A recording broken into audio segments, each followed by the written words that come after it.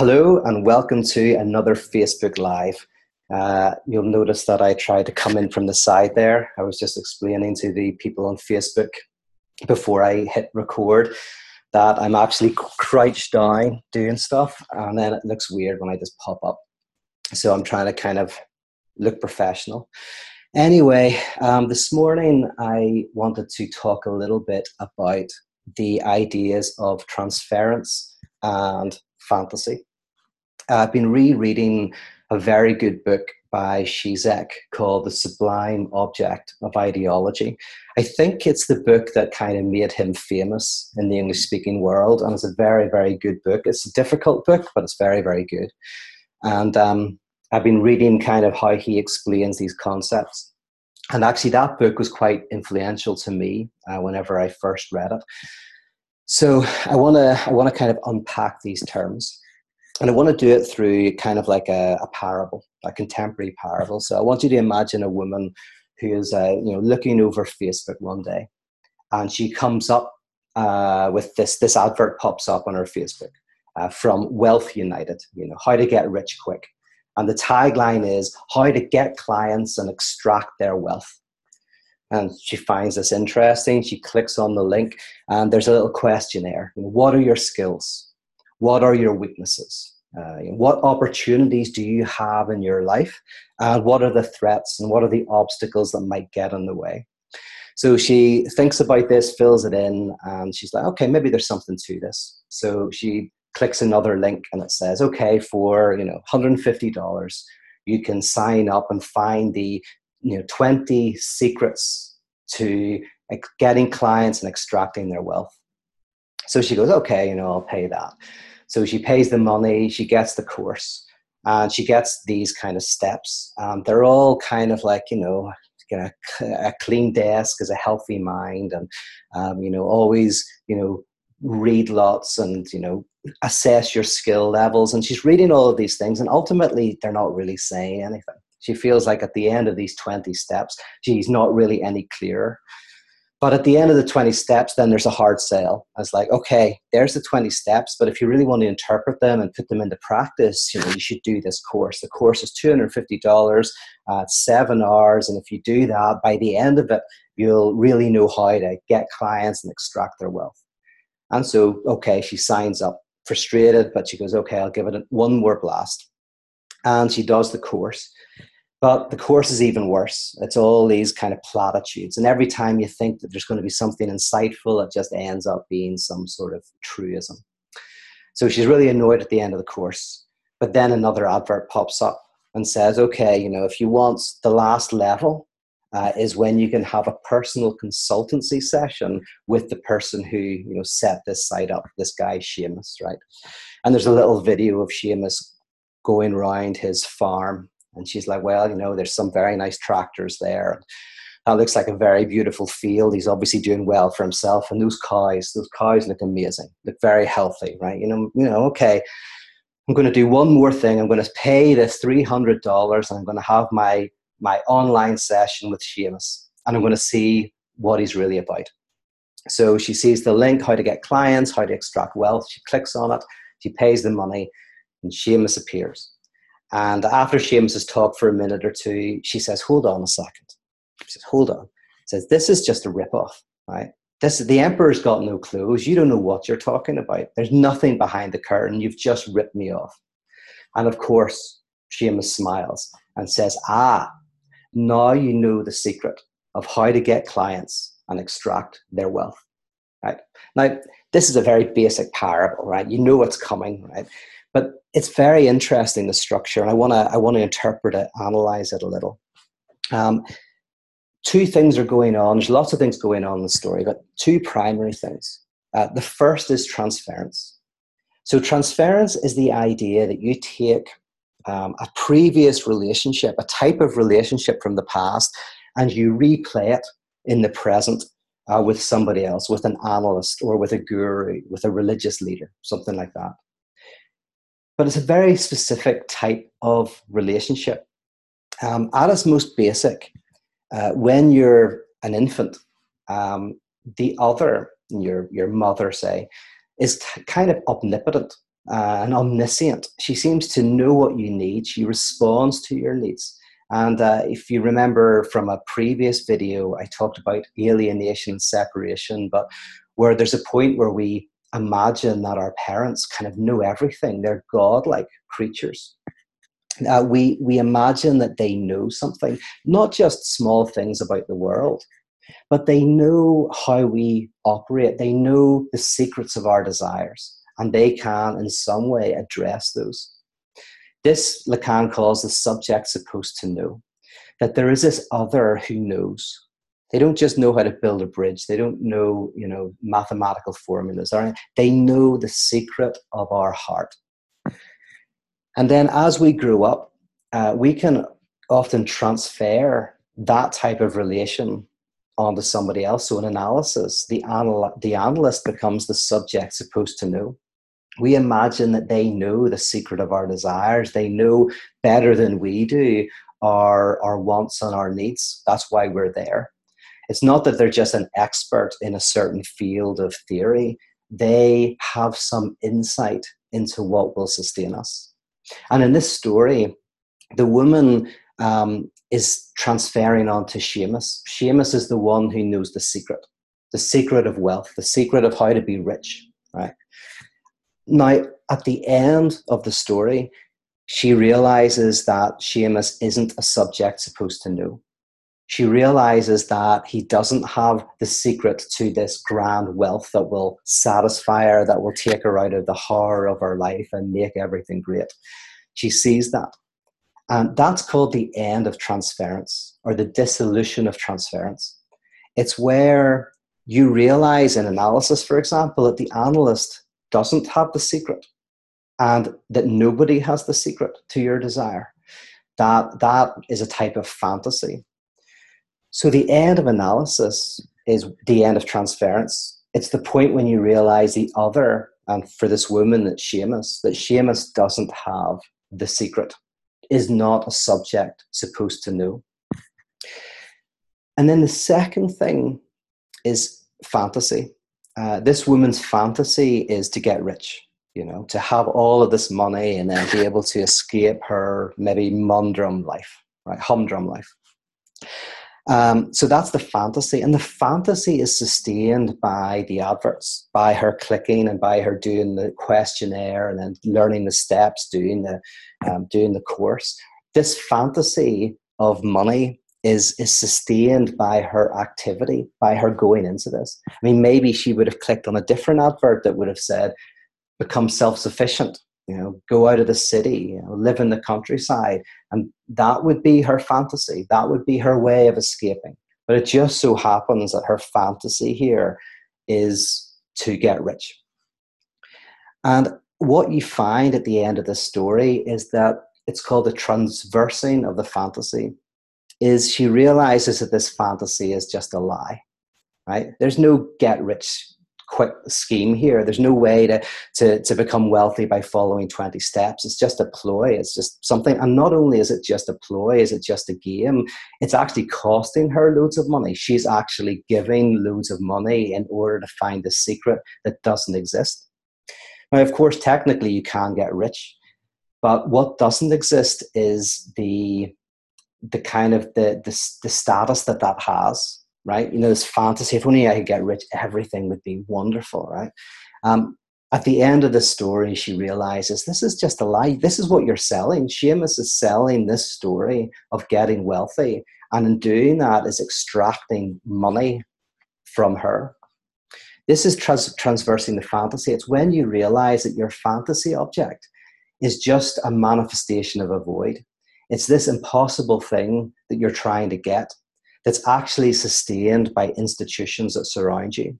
So maybe it's, work and, adverts and the magazines you read that are all saying that, you need to get money, you need to get rich.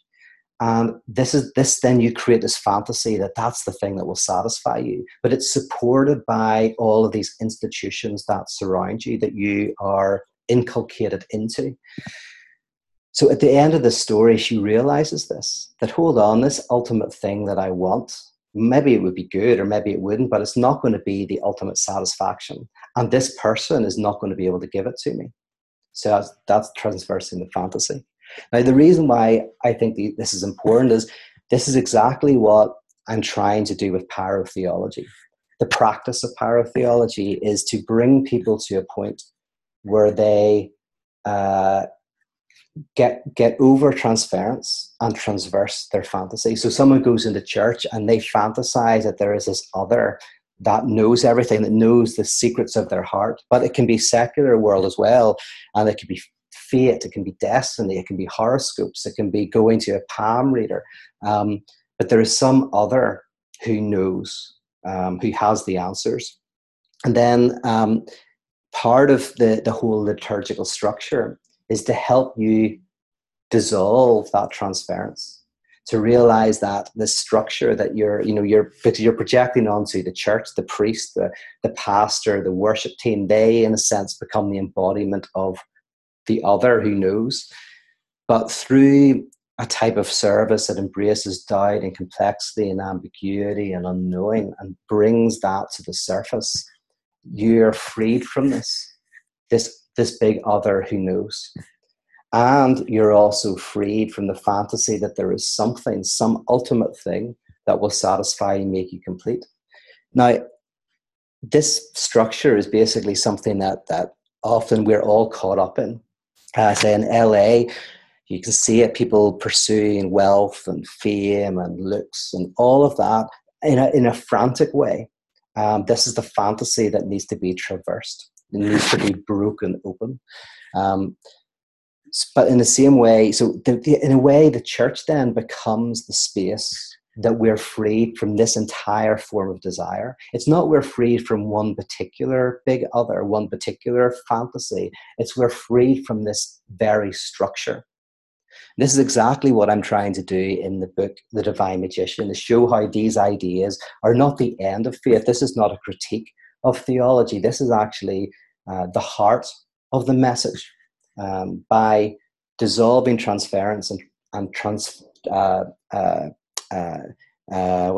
traversing the fantasy, you are able to enter into a new form of faith. And this is what's meant by the crucifixion and the resurrection. So this kind of links a little bit with some of the other Facebook Lives I've done. But if you want to go deeper into it, you can obviously get The Divine Magician. Because if you get The Divine Magician, then you will learn the secret of how to get wealthy, get clients, and extract their wealth.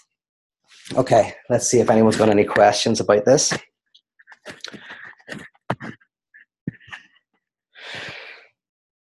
Oh, Seth always quotes interesting people. So this is Adler. It says, transference is basically a maneuver or tactic by which the patient seems to perpetuate his familiar mode of existence that depends on a continuing attempt to divest himself of power and place it in the hands of the other. That's very good. Do you know all these quotes off the top of your head, or you like frantically find them in Google? That's very good. So I didn't know this quote. Adler says, transference is basically a maneuver or tactic by which the patient seems to perpetuate his familiar mode of existence that depends on a continuing attempt to divest himself of power and place it in the hands of the other. That's a beautiful way of saying what I'm describing here, which is our natural tendency is to take that very early relationship where the other knows us, knows our heart's desire, knows exactly what we want, and put it onto somebody else.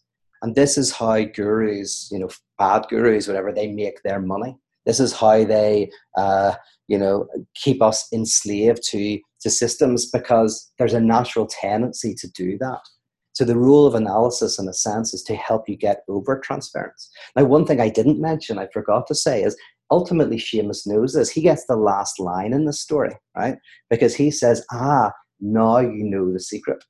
So what Seamus has done is he has allowed this woman to transfer the stuff onto him, to solidify her fantasy around this notion of wealth.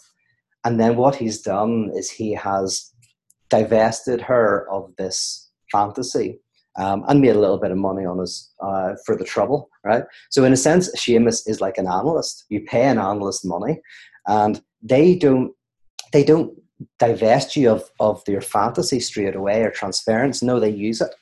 They allow you to do all of that. But then very gradually over the space of analysis, that begins to dissipate. And then the secret is there is no secret. So that's the secret is there is no secret. That's the priesthood of all believers. At first you transfer onto the priest, who is the one who knows all.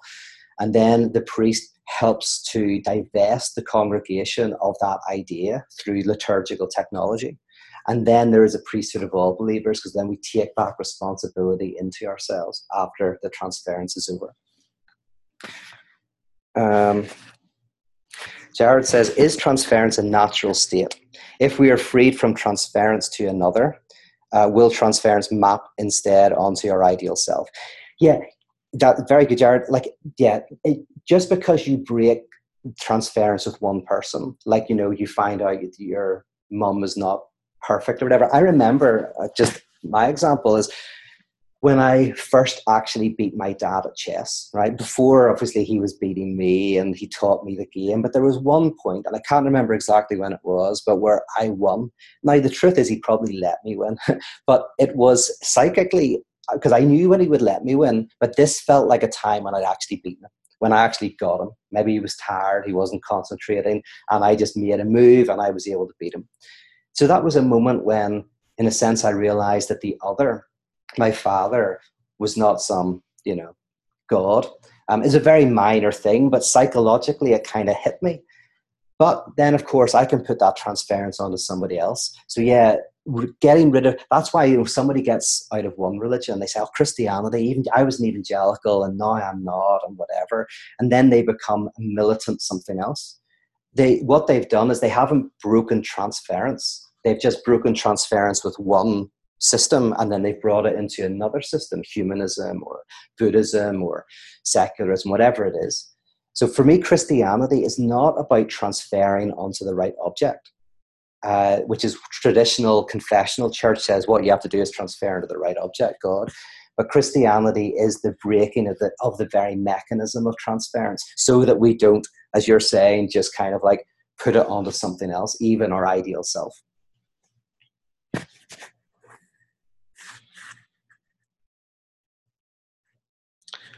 Let's see. William says, aren't you just transferring transference onto transubstantiation, Christ in communion? Now, I need to hear more from you, but are you saying that yes, that, one way of reading this is that we're just transferring onto, instead of, magazines knowing our heart or our family knowing our heart, we can put it into religion, and then religion becomes, God becomes the big other?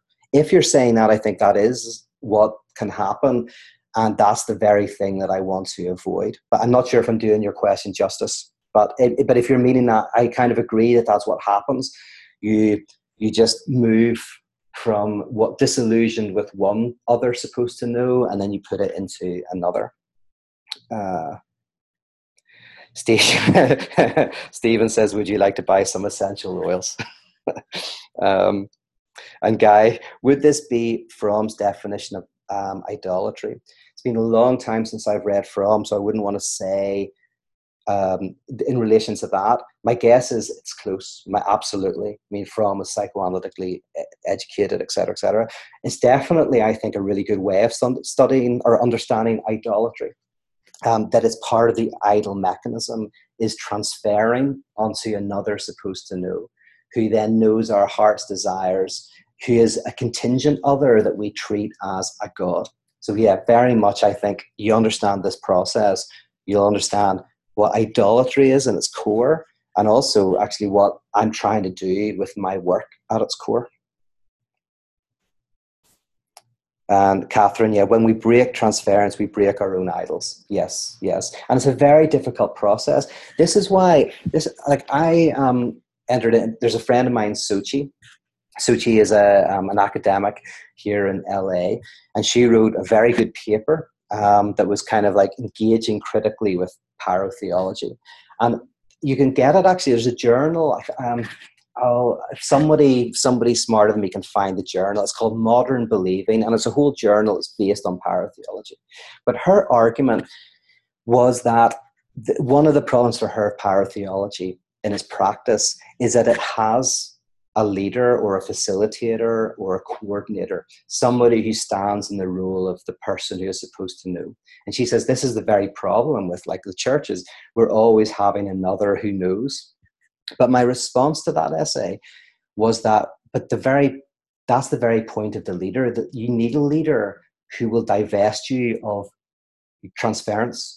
So you have to transfer onto something, and either the person is going to be a charlatan who's going to take your transference and use it to screw you, or they're going to, like a good analyst, is allow you to transfer that subject supposed to know onto them, and then very gradually disabuse you of that fantasy, of that idea. And actually, so in psychoanalysis, you need a leader, but not a leader who is omnipotent, all-powerful, the one, right? I agree with Sochi on that. But rather, you need a leader who is impotent, who doesn't know, who gradually brings you into the knowledge that they are just a human being. That's why I like the documentary Kumari so much, and I've talked about it, because it's a person who pretends to be a guru and then reveals that he's not. And in that very revelation, many of the people who were following him have this experience of the end of transference and the transversing of the fantasy. So I think Kumari is a good documentary if you want to understand what it means to dissolve transference and to traverse the fantasy. All right, I'll maybe look at one more and then I'll let you go.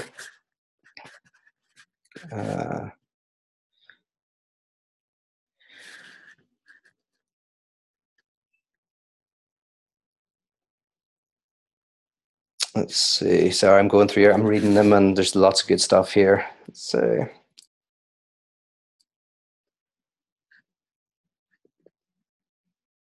Oh, Kumari. Yeah, someone's asking for the spelling. Kumari. I think it's Kumri. Kumari. It's a documentary. I'm sure it's on Netflix or something.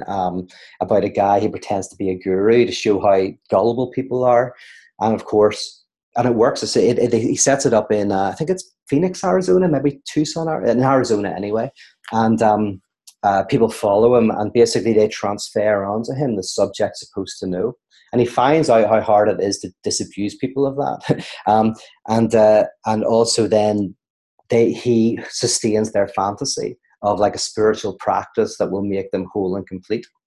And without knowing, it's kind of a comedic commentary, documentary that actually becomes quite very moving as time goes on, when he realizes that these people are real people, and he starts to care about them, and he starts to feel bad about what he's doing. And then, of course, you have this moment where he reveals eventually who he is. And you see, for many of the people, it's the breaking of transference and the transversing of fantasy. Yeah, it's quite a powerful and emotional and moving documentary. So I haven't watched it for years, but I don't know if it still holds up. But I think it's an interesting way of understanding these concepts. All right. Thank you for checking in. Continue to ask questions. I can pop in sometimes if I've got time. I'll kind of try to respond to some of them. And I'll talk to you again very soon. Take care of yourselves.